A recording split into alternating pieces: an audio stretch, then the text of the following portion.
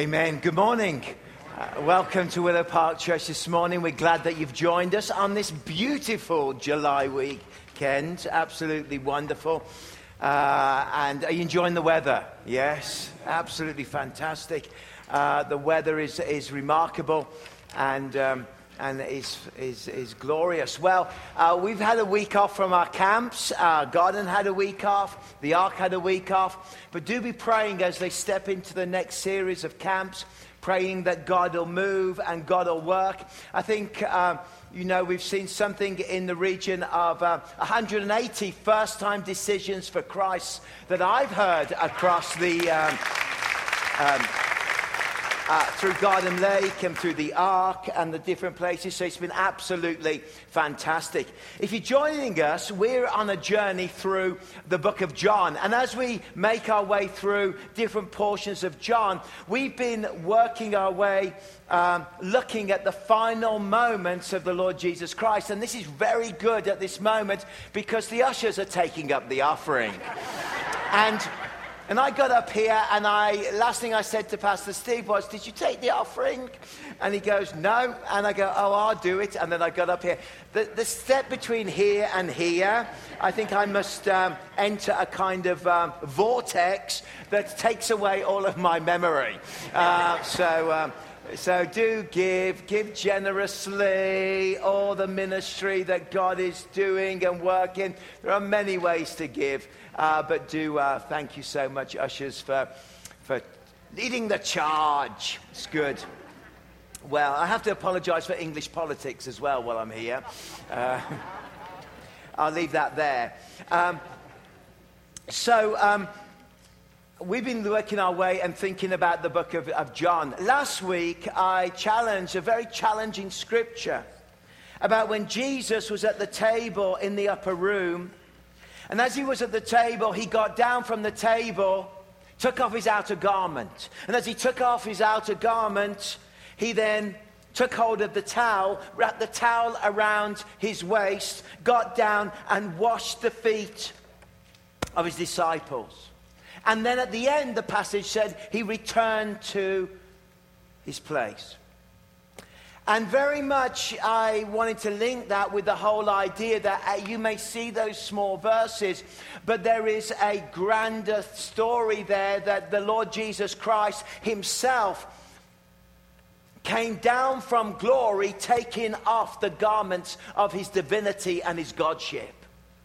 Came down into this world, and as he came down into this world, he chose to take hold of the towel that the Lord had given him and to pour his life out into the lives of lepers, into the lives of the poor, into the lives of the weary, into the lives of those that were broken, to those that were smashed by society. He chose to pour out his life, and at the very end, he was nailed to the cross and was poured out for every one of us.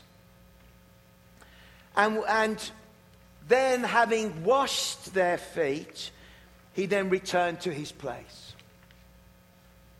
And today, having achieved all that he did by coming to this world and taking off his garment, he is now seated at the right hand of the Father. He is in glory. He is the King of Kings and the Lord of Lords. He is the Lion of the tribe of Judah. He is our good shepherd. He is our rock. He is our deliverer. Amen? He's gone through that process. And I have to be willing to say, am I a man of love? And Jesus then said, if it's good enough for me, it's good enough for you. Then as I have done this as an example, now you do this as an example. You are the ones now that step down. You are the ones that now have to be willing to engage and to step down and to be able to take hold of the towel that God has given you and the towel that is there present, and then minister to others. So I want to carry on with this journey and talk about the radical love. There are two kinds of love in the next passage that we're going to deal with in chapter 13 and verses 18 through to 35.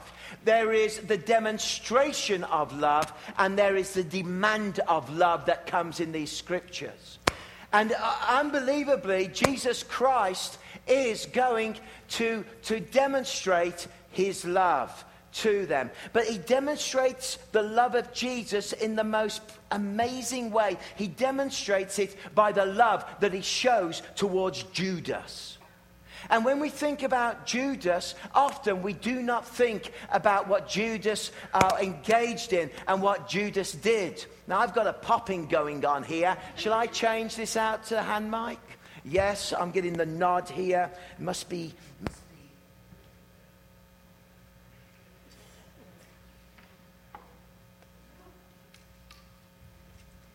This is going to be a good sermon. It's already... things have gone wrong. That's good. There's a bit of popping now. Now I feel like a comedian. Welcome, Canada.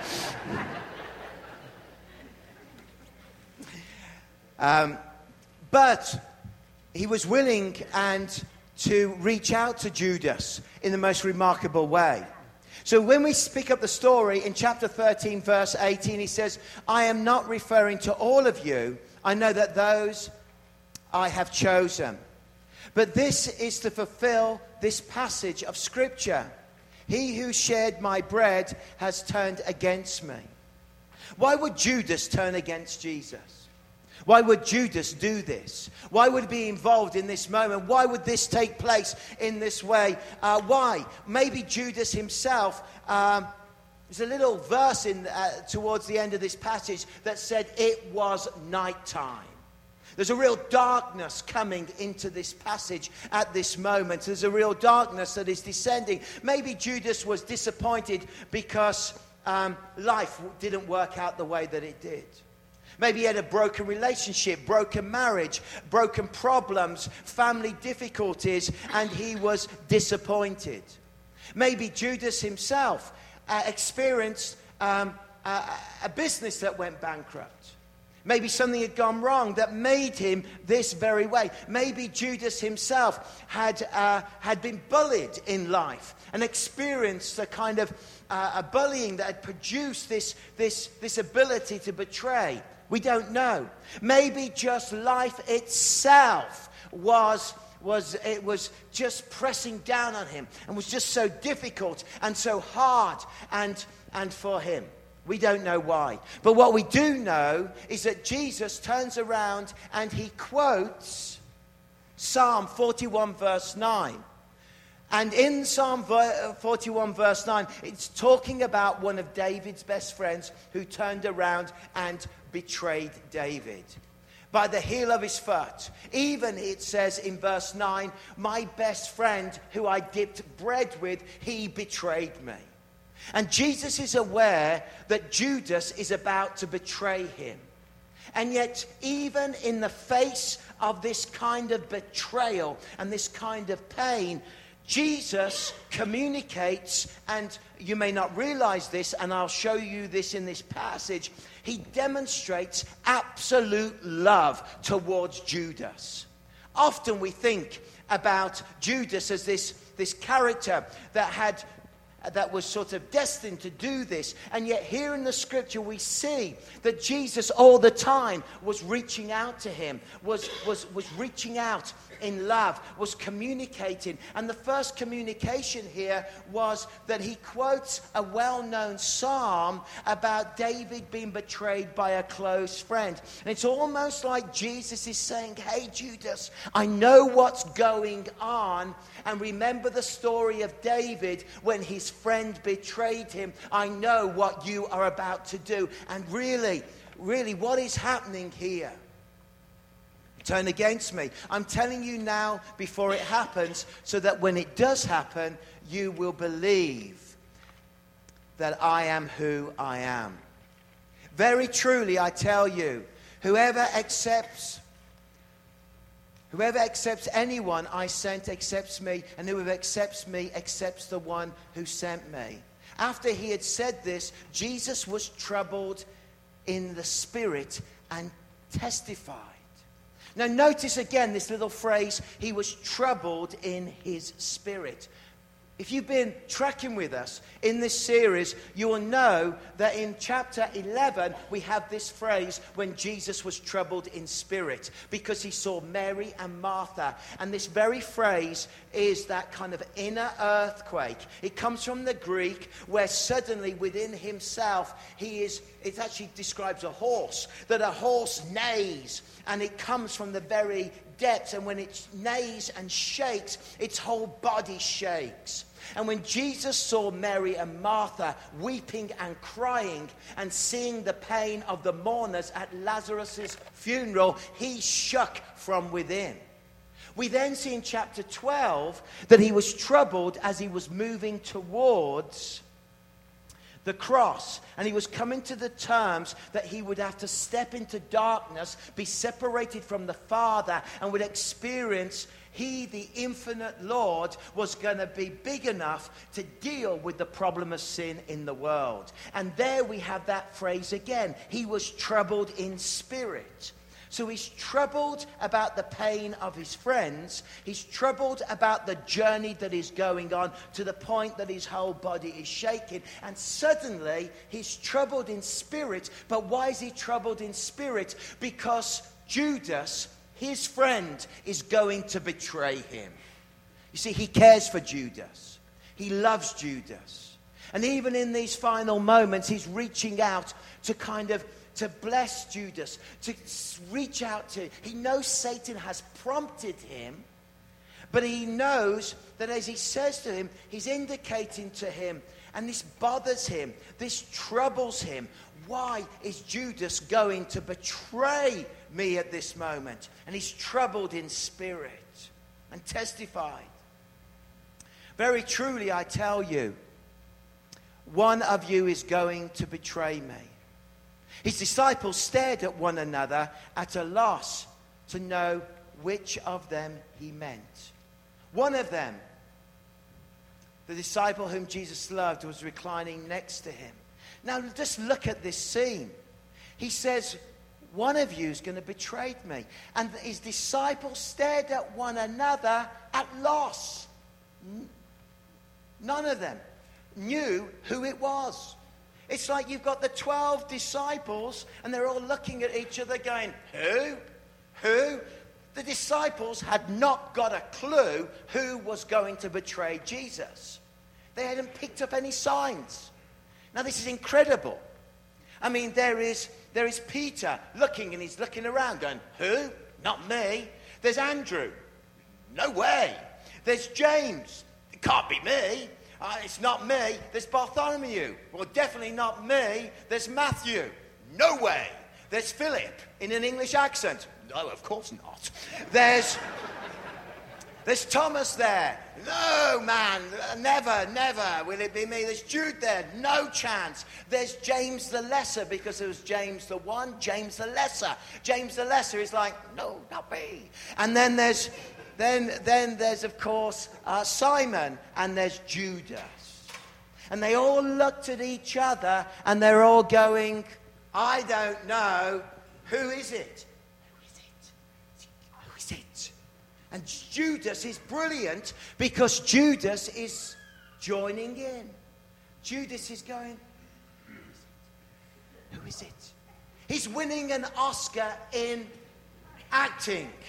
He is reading Stanislavski, method acting. He is brilliant. He's amazing. He's joining in. They don't have a clue. And this is quite a skill, right?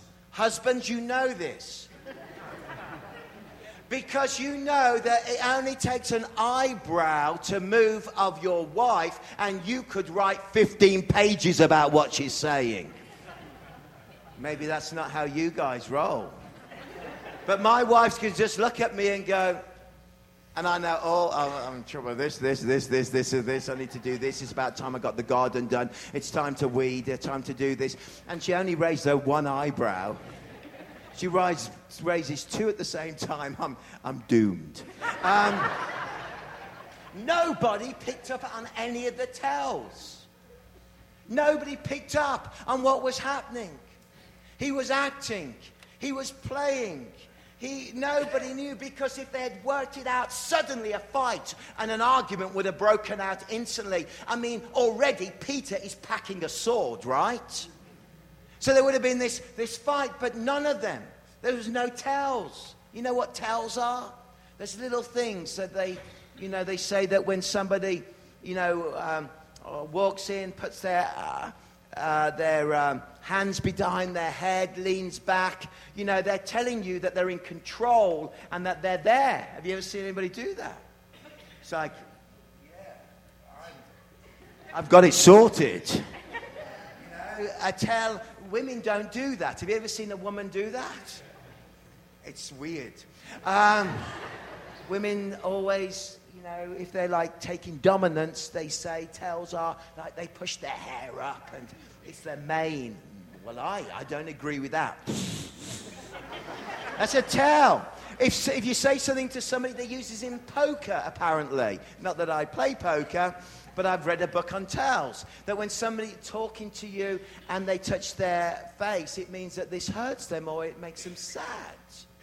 It's this tells. There was no tell here. No tell at all.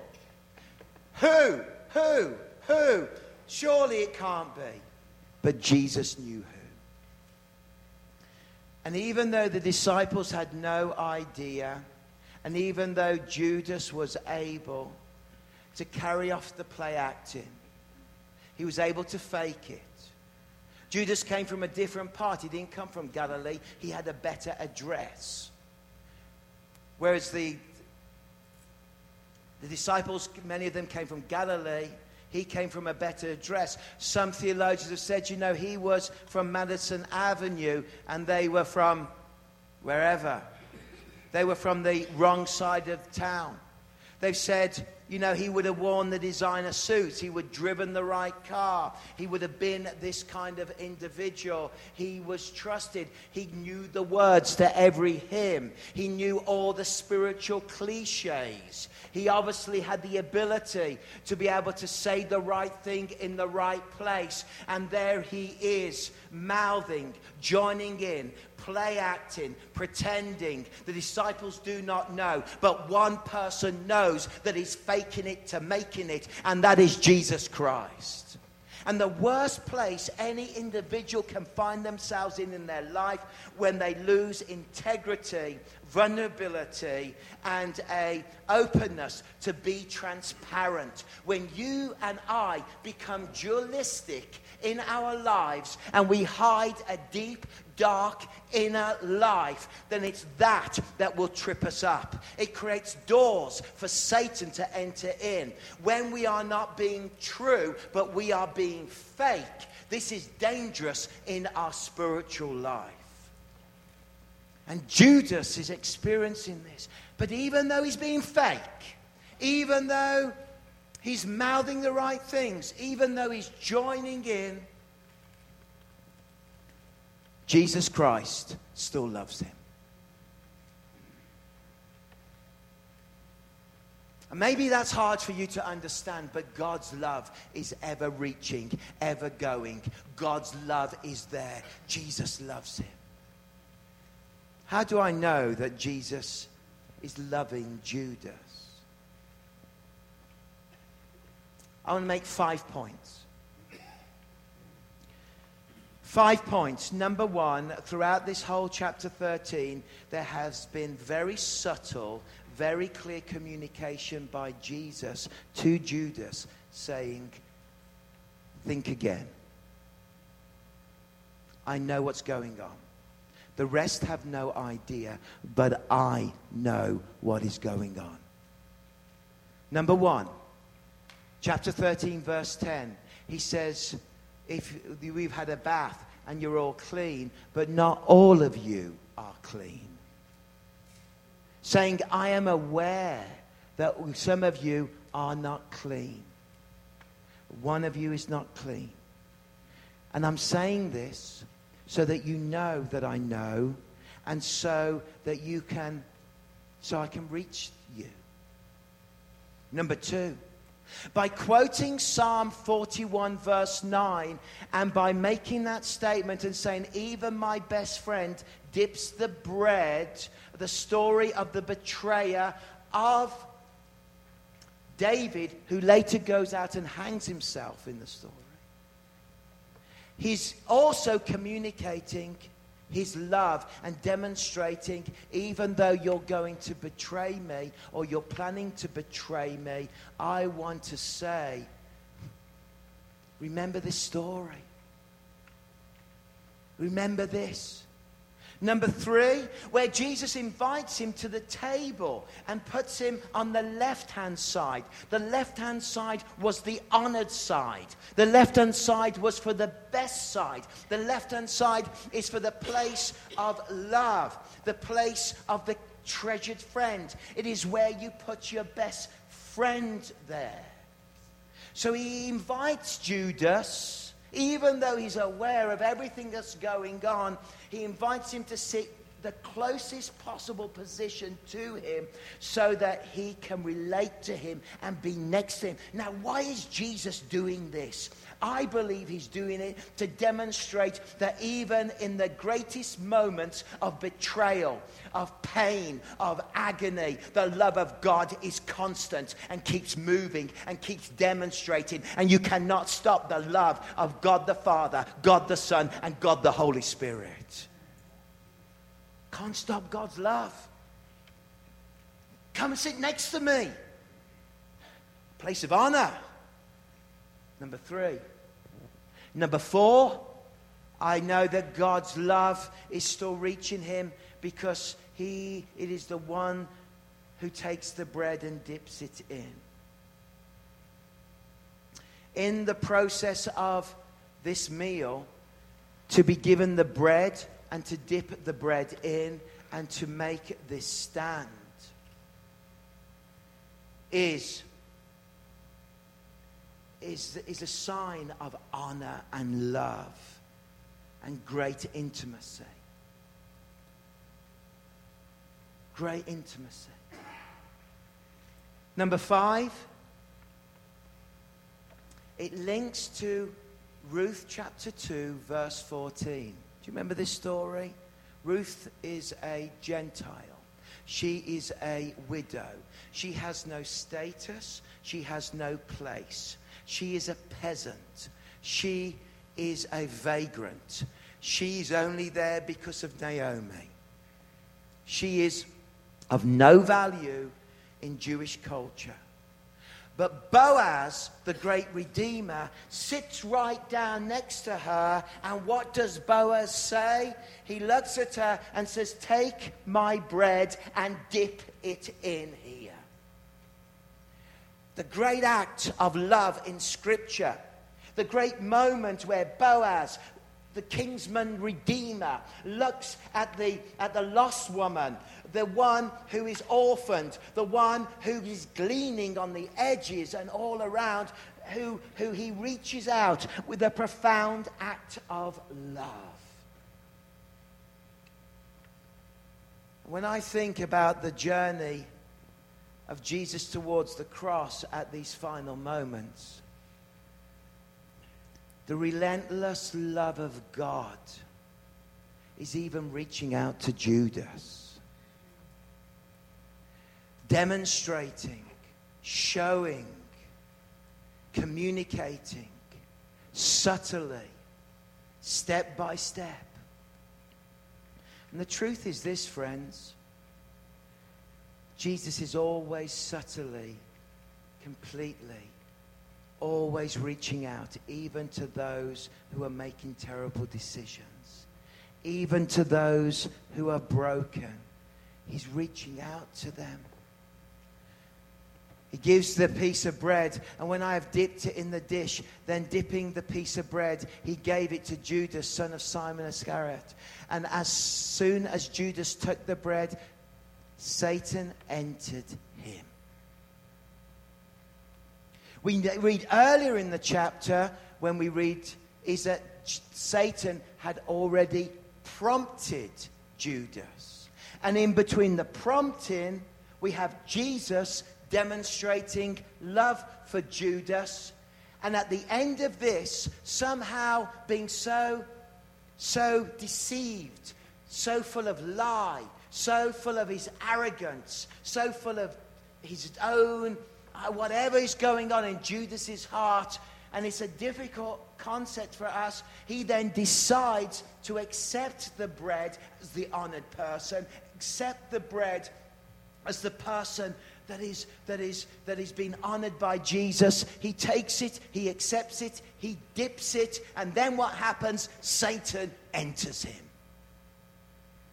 You see, if you live a double life, if you live with inconsistencies, if you live a life of two standards, if you're faking it to making it, at some point the enemy will get a stronghold in a believer's life. And at some time that stronghold will bring them down. And at some time that will bear fruit that we do not want in a person's life. And that's why it's so important that we deal with our sin. That's why it's so important that we deal with the things that hold us back. That's why it's so important for a Christian to be open to God, to be honest, to be transparent. To be transparent to the Father, to be transparent, to be open, because God's always reaching out to every person. God's love is there. Now you might be saying, hey, I know this, but this scares me a bit because I've had Judases in my life. I've been betrayed by people. I've been hurt by others. And it's painful. Who here has not experienced a moment when you have been so deeply wounded by people around? And you're saying, but Jesus' love still loves, and I've got to still love these people. Yes, you and I are still called to be a people of love, but we are not called to be a doormat. We are still called to be a people of love, but we're not called to trust. Sometimes we forgive, but we can't trust because that person is unsafe and that person is dangerous. I might go for a walk with Michelle over, and I say this in Set Free sessions, over Mission Creek, and I love to go for walks, and we always walk. We have our little Monday fun day walk and go out over there, and some of you follow us and you say, oh, it's so nice to see you doing that. And I take her for a walk, and as we're walking along the Mission Way up by the canyon, and I'm walking along and she's chatting to me and I'm chatting, and then I get an urge within me and I turn to her and I push her down the bank. And she breaks her arm. She goes, why did you do that? I'm sorry, darling. I love you. I love you. I love you. I'm sorry. I'll never push you down again. She may forgive me, but she may never trust me to go on a walk again, right? By the way, that's an example that is made up and doesn't exist. And if I do it again, she's really never going to trust me. She can forgive me. She doesn't trust me. And we all have people that have wounded us and hurt us, and we're sensitive about this. And here, but Jesus demonstrates a love. He demonstrates a love towards, to care, to love. And then Satan entered into him. So Jesus told him, what are you about to do? Do it quickly. But no one at the meal understood why Jesus said this to him. Since Jesus had changed charge of the money, some thought that Jesus was telling him to buy what was needed for the festival, or to give something to the poor. As soon as Judas had taken the bread, he went out, and it was night. He'd made his decision. Even though the relentless demonstration of Jesus' communication was love, he turned his back on God's love. How many of us know people that have done that? They've had a choice, but they've turned their back on God's great love. And when he was gone, Jesus said, now the Son of Man is glorified, and God is glorified in him. If God is glorified in him, God will glorify the Son in himself and will glorify him at once. My children, I will be with you only a little longer. You will look for me, and just as I told the Jews, so I tell you now, where I am going, you cannot come. There's a lightness certainly that has entered into this. And then comes the demand. We had the demonstration of love, and now we have the demand of love. And he turns to them and says, a new commandment I give you, love one another. As I have loved you, so you must love one another. Notice that he doesn't use the phrase, love your neighbor. Why does he not use the phrase, love your neighbor? Because Jewish society and Jewish orthodoxy had so watered down the phrase, love your neighbor, that they had watered it down to actually love the people that are closest to you and love the people that you like and hate everybody else. We all love to be people that are like us, don't we? We all love the people. If you're into biking, like a biker on a Harley, I don't know, you love to hang out with bikers. True? If you're English, we do. We love to hang out with other English people so we can hate them too. We love to hang out with people of our same class, our same money status, same car status.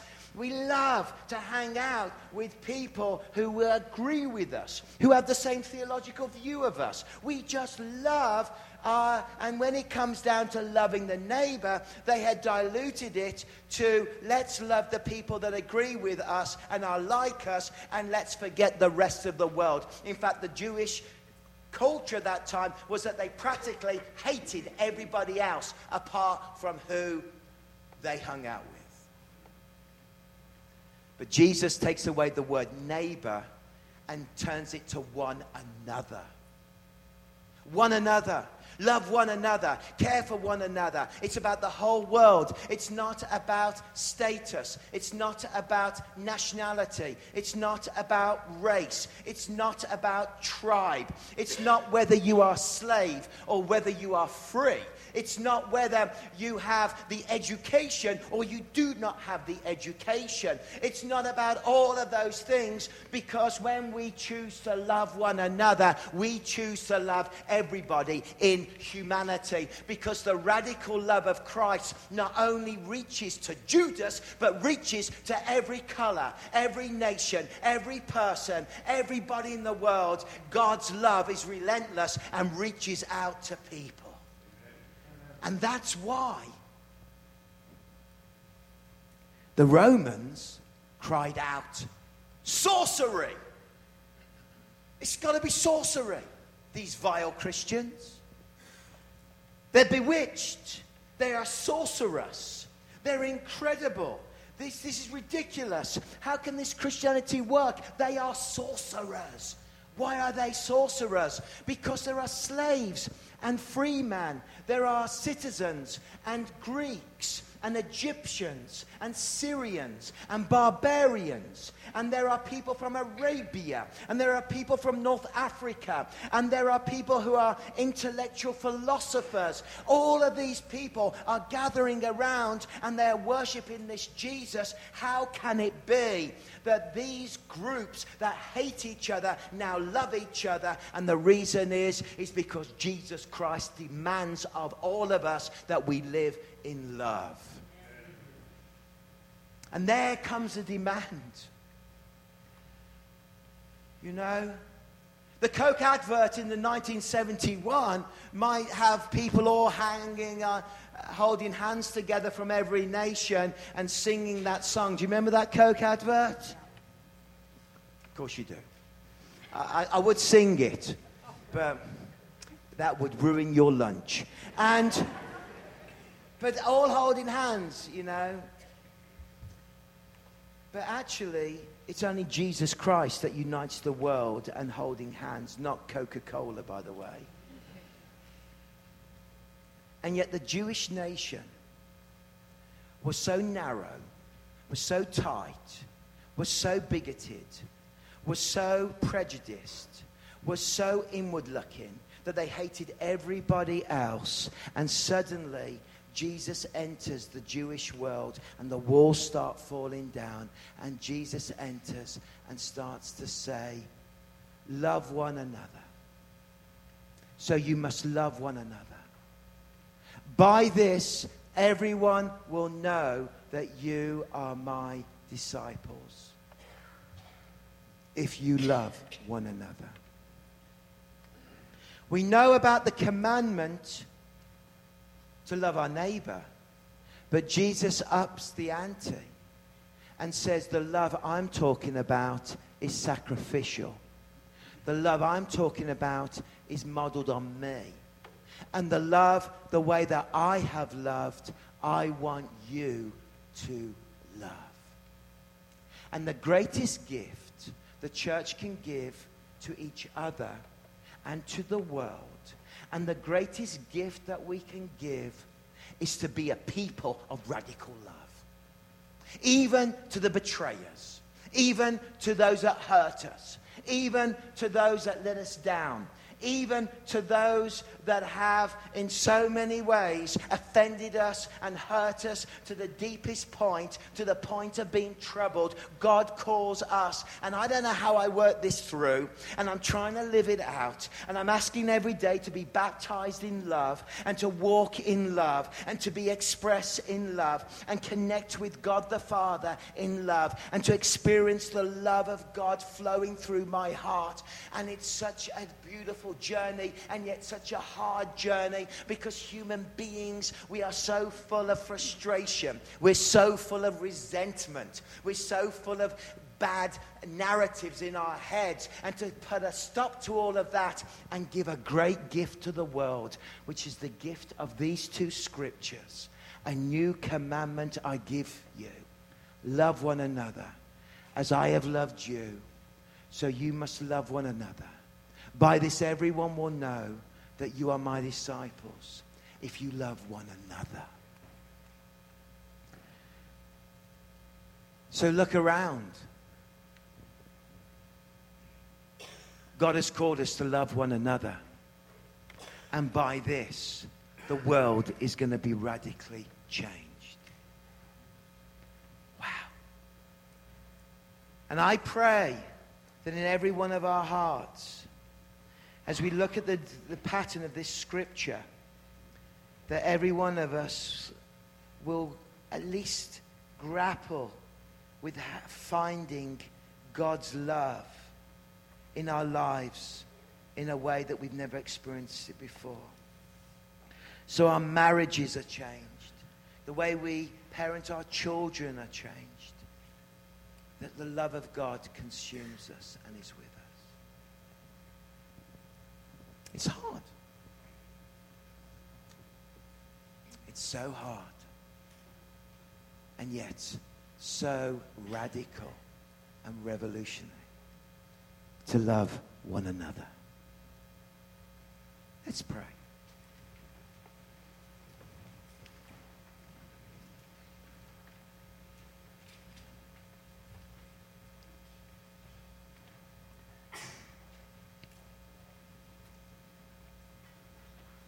Lord, as we come to the end of this service, we are amazed by the 5 powerful moments of communication of love to Judas. The dipping of bread, the place of honor, the explanation of Psalm 41,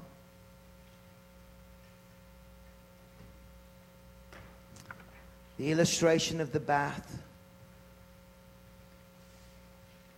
Lord, we know there's people in our own lives and in our own circles that are so far away from you, but we pray, God, that you will keep whispering to them.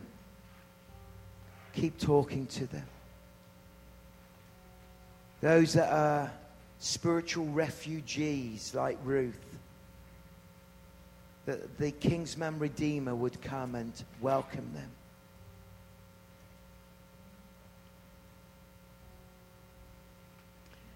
And for this 2-verse teaching on the commandment to love one another, help me and help my friends here, Lord, I pray, that we would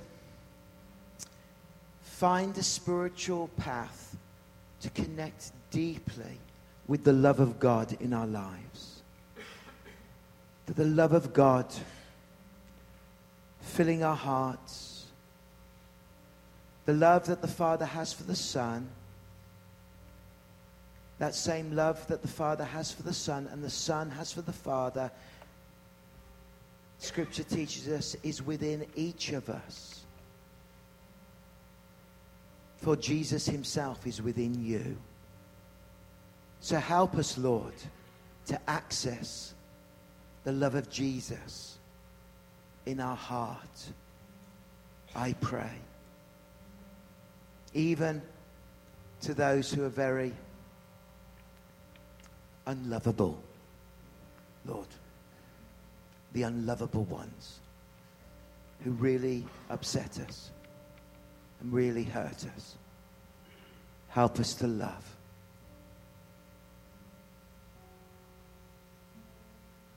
Love is patient. Love is kind. It's not envious or jealous. It does not boast. It is not proud. Love is not self-seeking. Is not easily angered.